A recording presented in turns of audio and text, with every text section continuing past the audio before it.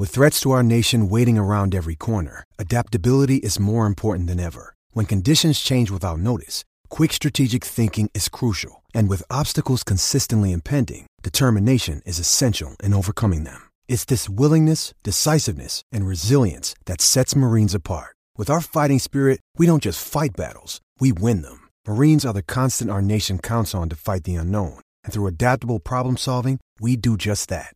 Learn more at marines.com. The Pittsburgh Steelers leave St. Vincent College one more time. As 2023 training camp comes to a close, there are plenty of observations to take away from this, and the last 3 weeks have been headline-worthy. But there are 5 things that stood out to me that I think stand tall amongst the rest, and 5 things that, for good or bad, need to be talked about when it comes to the Pittsburgh Steelers.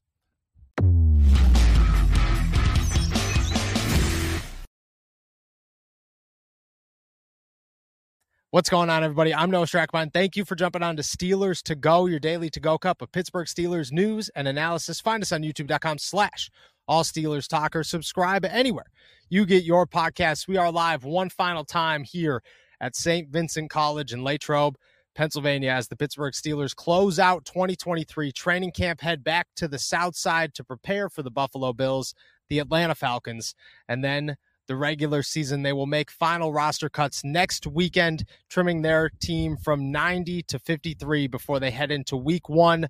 There are plenty of observations to talk about as we walk away and leave Latrobe for the final time this summer. There was plenty of actions, plenty of headlines. Kenny Pickett looks good. Najee Harris didn't do much. Plenty of wide receivers, plenty of question marks on the roster, on the team, on the upside and the capabilities of what the Pittsburgh Steelers could be in 2023. And I have 5 big ones for you. Let's start with the quarterback, Kenny Pickett, who we just mentioned.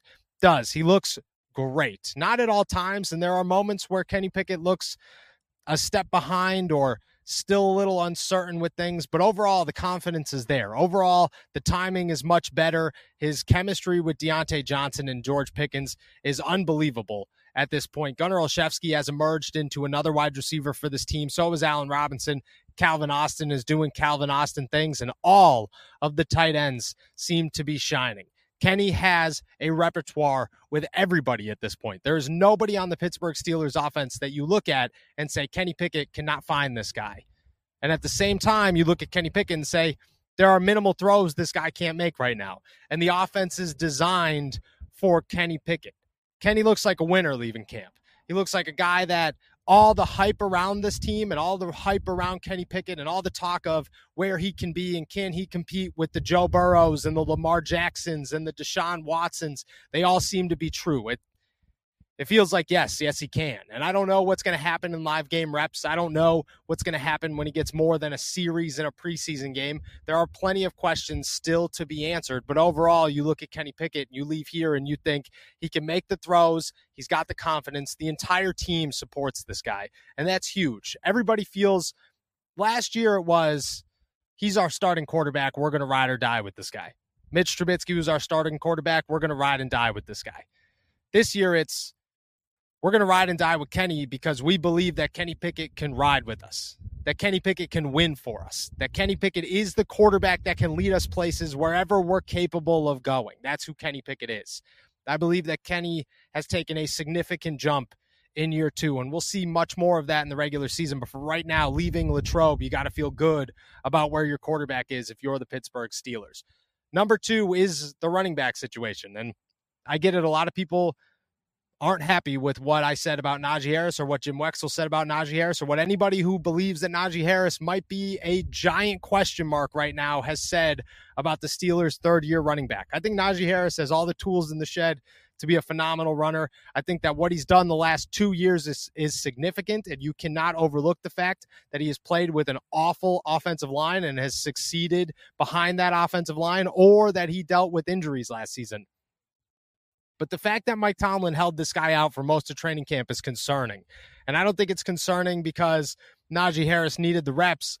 I think it's concerning because if this offense is going to rely heavily on Najee Harris and the running game, getting accumulated with or getting adjusted to a new offensive line and a second-year quarterback and finding a rhythm with guys like Connor Hayward at fullback and Darnell Washington at tight end, I think it's important. And I think it has way more to do with right now than it does the regular season. You needed to prepare now for week 1. You can't start preparation in week 1 and carry on.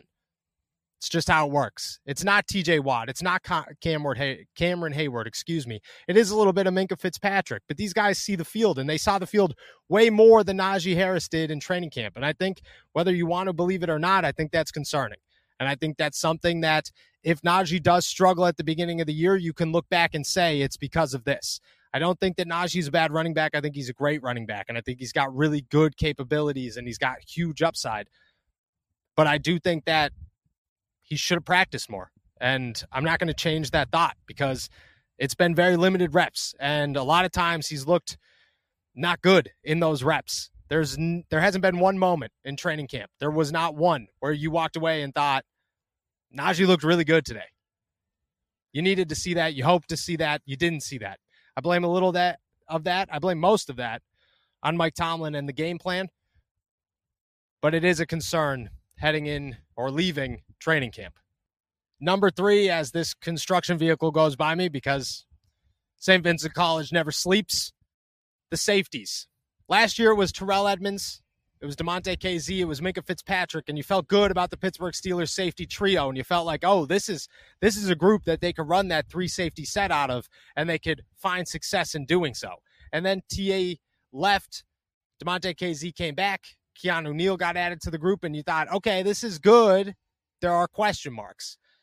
Rapidly, Keanu Neal started making noise. Rapidly, the conversation turned to Keanu Neal looks like possibly a better Terrell Edmunds. And as we sit here today, I think that the safety trio of Minkah Fitzpatrick, Damontae Kazee, and Keanu Neal is significantly better than anybody that the Steelers have had the last couple of years.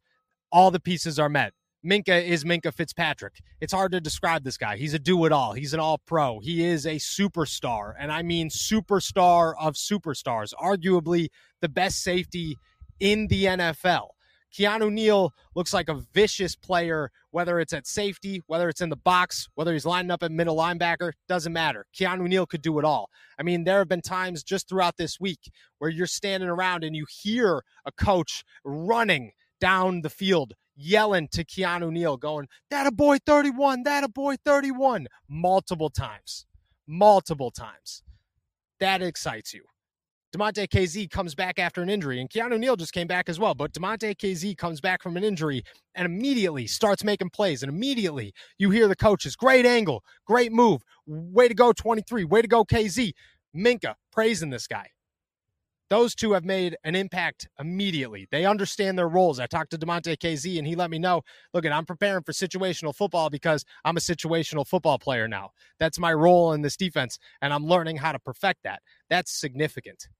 The Steelers have a trio that I believe is exactly what they've been looking for and exactly what they've needed the last couple of years. And if Keanu Neal and Damontae Kazee and Minkah Fitzpatrick all work out together, that secondary, whether the corners work out or not, and we're about to talk about them, it's a great trio.